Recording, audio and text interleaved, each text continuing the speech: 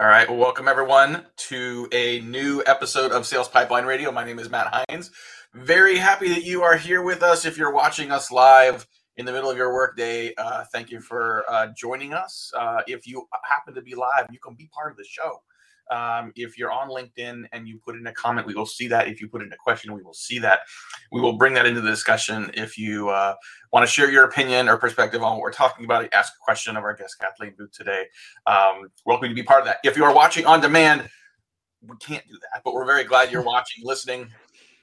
If you're on LinkedIn, thanks very much for checking us out. If you're listening to us on the podcast, thanks so much for downloading, subscribing. You can find Sales Pipeline Radio where all fine podcasts are available. And every episode of Sales Pipeline Radio, 300 plus episodes over the last few years, available on salespipelineradio.com. Each week, we're featuring some of the best and brightest minds in B2B sales and marketing. Today, very excited to have with us Kathleen Booth. She is the Chief Marketing Officer at Clean.io. She is a active podcaster and regular member of our Friday morning First Sip Club with CMO. So Kathleen, thanks for joining us. I am so excited to be here. Thanks for having me, Matt. Well, it is. I feel like I was just watching the Rose Bowl parade with my kids, and now it's technically today, it's the 16th. So it is late December. I don't know where this year went by. We're still dealing with Omicron viruses, all kinds of crazy stuff. But I think we've learned a lot this year. We've learned a lot about sort of what marketing might look like post-pandemic.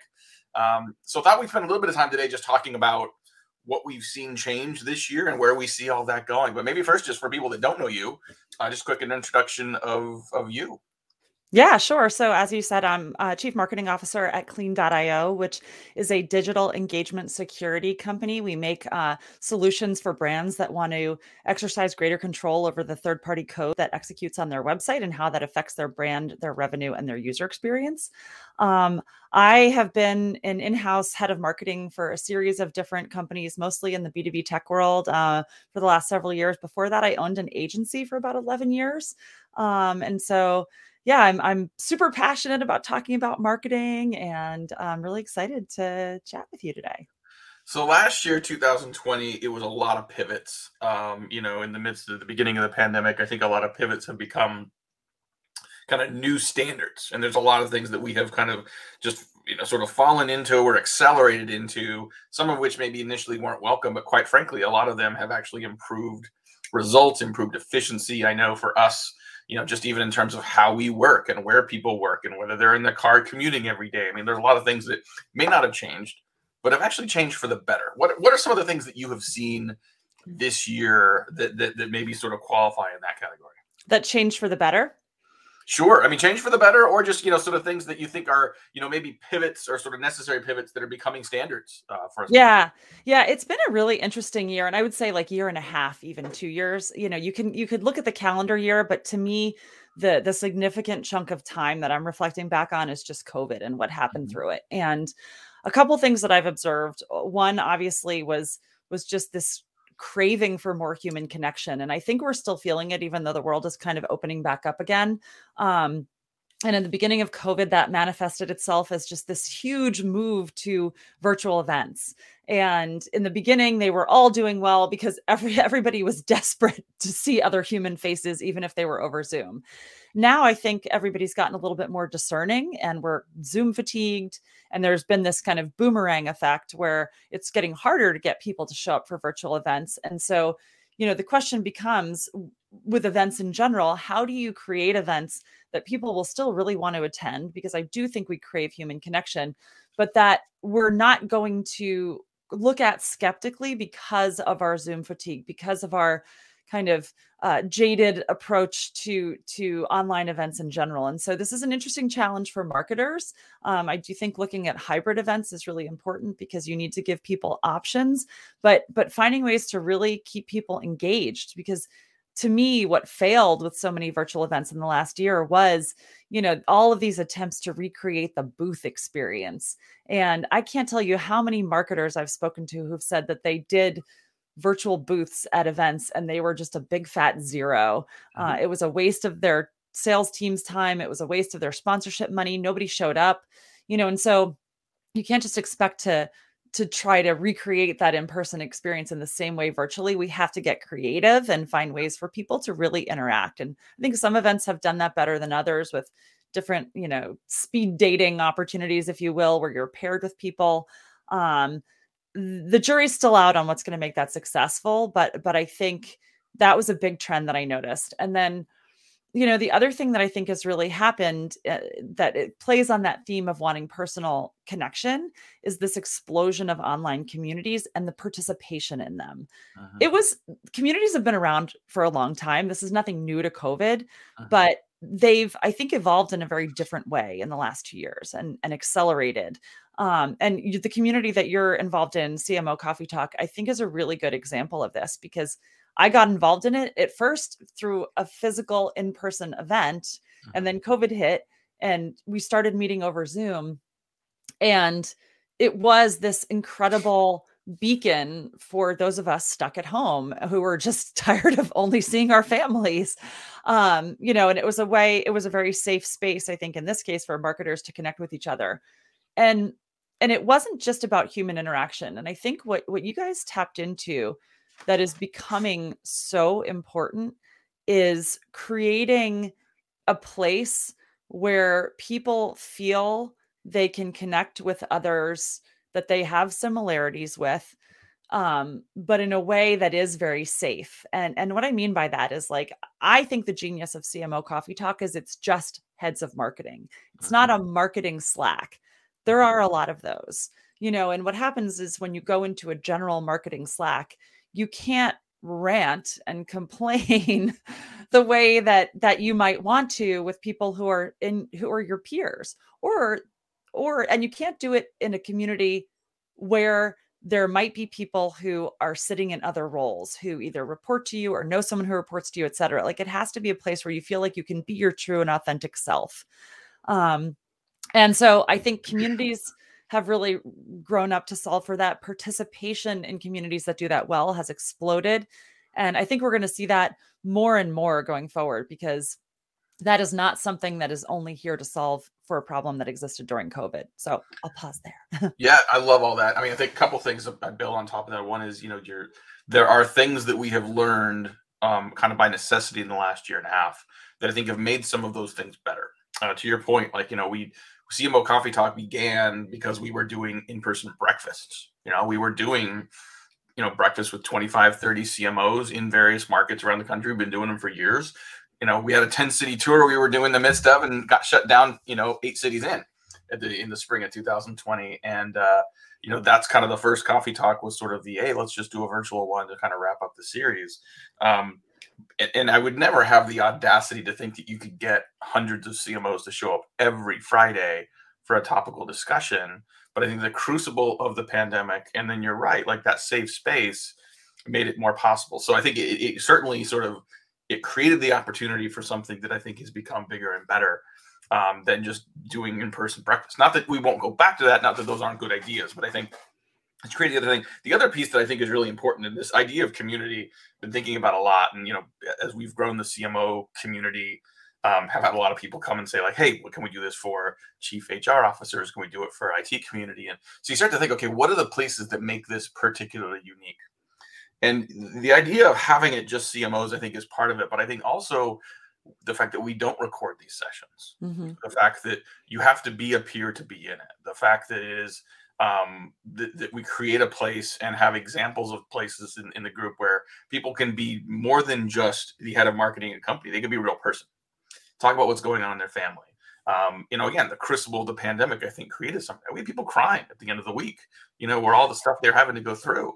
And some of that, I think, comes out of my experience in EO, this entrepreneur organization where, you meet once a month in a pretty structured format with 10 other entrepreneurs in a entirely confidential meeting. And you spend as much time talking about personal stuff in there as you do professional, because as an entrepreneur, it's all blends together. Right. And I think for all of us, it really all blends together. So, and, thinking about this going into next year, things are becoming more digital. We've got more intelligence, more data, more digital channels coming at us. And yet I think what we're talking about here is the need for things to become more human.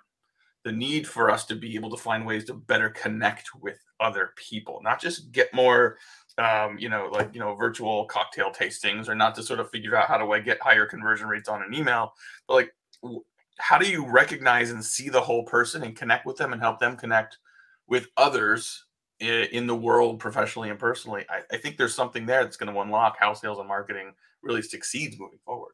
Yeah, and it's interesting. So the way I think about this, it kind of heading into the next year, is it has to do with how we define brand, right? Like in the past, I've always thought of brand as the things that people say about you when you're not in the room, right?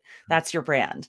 I've really come to change my thinking on this, and it's the result of talking to different people and observing what's happening in the world and doing some reading. And really now how I think about brand is it's more about how the individual thinks about themselves in connection with your Mhm. brand, with Mhm. your company, with your product.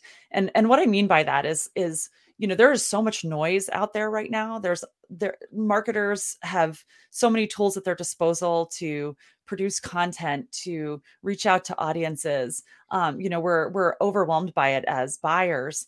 And and I come from a history of content marketing, and that used to be novel, and now it's so foundational to what everyone's doing. There's so much content, it's very saturated. Standing out is really hard. And the brands that do it well are doing, in my opinion, a couple of things.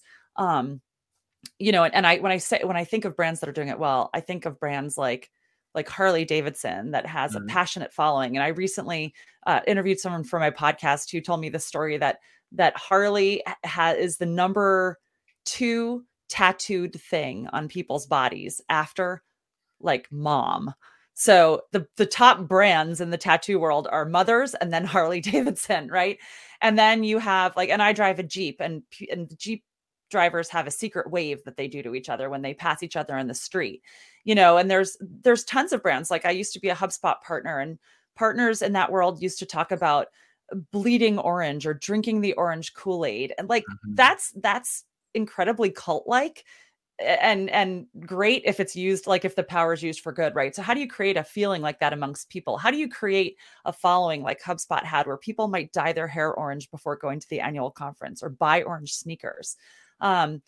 How you do that it has to be done in a few ways. Number one, things like the community like you're creating, I think, are really central to creating passionate brand followings, to having people tie their identity to the brand.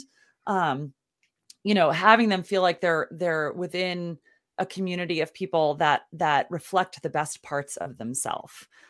And then not just creating content, but really having a perspective and a point of view and getting Uh-huh. people to rally behind that, I think, Uh-huh. is a big part of it. And so there's a lot of dimensions to it, but for me, that's the big thing heading into next year. As I Yeah. think about what I'm going to do in marketing, it's how do I build a cult-like following for the brand that I'm promoting? I love that, and I think I had to write down just the fact that what others think about you is sort of the I think that's the pivot a lot of people use when they think about brand, but how you think about yourself. And Yeah. I think that there's potentially a couple ways to do that, right? One is obviously you want your customers to have a pretty sort of strong feeling of how they feel about themselves and how they feel about themselves associated with you. I think also, you got to think about that relative to your employees, right? Like, because your employees are going to be some of your best ambassadors of the business, of the brand. How does the brand make them feel? And especially those that are going to be in front of and interact with your customers. How do you make sure that there's community there as well? How important is that when we talk about community? You've got a community of peers like a CMO group. Then you've got a community of customers where it is an interaction between kind of brand and customers. But I've seen situations where there's still in those environments more hugs than handshakes, where it still very much feels you have a little bit of that cult like following, you have a little bit of that where it's beyond just a commercial relationship. How do you go about building something like that? Yeah, I mean, I think that to me, the value in community, it can be hard to track and measure, but I look at my own experience and I look at what I was always taught. And what I was always taught was that when somebody has a problem or a challenge, they go to Google, right? And they go there to solve it. They ask a question and Google has the answer. And that's how you get your leads. And so you needed to create content that's SEO optimized, and then you'll get found and you'll get at bats. That's really not true anymore for most people. What's especially in B2B buying, what's true now is I'm in groups like CMO Coffee Talk, like Pavilion. And if I need something as a CMO, if I need new software, I go into those groups and I say, hey, what are you guys using? What do you recommend? And I develop my short list from my peer set. And then I go to Google and I'm doing branded searches for the 3 names that I got from that question. And I'm doing that to validate the recommendations somebody's made for me. And so this is a really different way of buying than it used to be. And it has implications for marketing that are important. And the implication is that if you want to get at bats, you need to be one of the names that is mentioned in that walled garden, in that private group. And so while you mentioned seeing more hugs than handshakes, I agree with that very often. But I think the intangible there is that all the people that are hugging, all those CMO coffee talkers, you know, when somebody goes to them and says, for example, what's a great marketing agency if I need ABM help, I would bet that so many people are saying Heinz Marketing because they love your brand. They love what you're doing. They feel a connection. You're getting at bats because those questions are happening within these peer groups.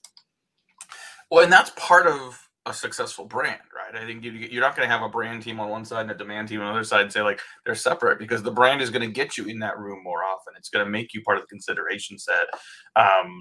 So I think that it's absolutely right that you got to combine those together. It seems like we've been talking in different circles about all these different efforts a company has: sales and marketing and product, marketing, sales, customer success, brand and demand. These all have to work in concert together. Right? Like our customers expect it to be seamless. That can be a difficult thing, whether you are a young company or a large old company. But I don't think we have a choice. I think moving forward, despite the fact that we have a much broader, more distributed, more digital world, we have to make it smaller. And the smaller it gets, and the affinity of the relationships you have with that smaller group of people, with those brands, I think is really what those relationships and that humanization is really going to drive behavior and purchases moving forward. Yeah. And you mentioned earlier employees. And I think, we've talked about a lot of this internal stuff. There's employees, there's other teams and how teams work together. And I guess this is another thing that I personally am very focused on for the coming year, and that I'm seeing as a trend with marketing, is that internal marketing is becoming more important than ever. And, as marketers, we've always kind of been trained to focus externally. But we have this internal constituency that we need to collaborate with to create a seamless customer journey. But you also mentioned it, like your employees, a happy employee is a happy customer, right? They're the ones that create the brand experience. Southwest Airlines, great example of that. There's the employees are so part of the brand that people talk about it publicly. And so I think as marketers, we need to recognize that building culture is a part of our job, and communicating internally and creating consensus and educating the team about these principles of how we go to market and why building community is important. All of this is such a key part of our job. Unfortunately, it's not written in a lot of job descriptions. It should be for marketers. Well, I mean, even if you've got, a company where HR sort of is driving a lot of operationalizing the culture is very much part of the brand. The culture is going to drive performance and drive, this integration of departments together against a common goal. And sometimes that common goal isn't just let's hit the number, right? What's the real purpose of the business? What are you in doing this for? I think companies like Salesforce have done a really nice job of that, saying, listen, we're obviously selling CRM software, but the more we do this, the more of our time, our equity, and our assets and our cash, we're going to be able to give away to do good in the world, right? And so, that can very much be, sort of broader purpose for even, very much for profit publicly traded companies. Well, we try to keep these under 20 minutes these days, Kathleen. So I think we're going to wrap up here. But thank you so much, Kathleen Booth, for joining us today, and fun, wide-ranging conversation on a little bit of what we've seen this year, what we're going into next year. Thank you, Martha, Hanson, David, some other folks that have been watching us live. Thanks for checking us out. And we got one more episode before we wrap up 2021. So we'll see you next week at 11:30 Pacific, 2:30 Eastern. Until then, my name is Matt. We'll see you next week on Sales Pipeline Radio. Bye-bye.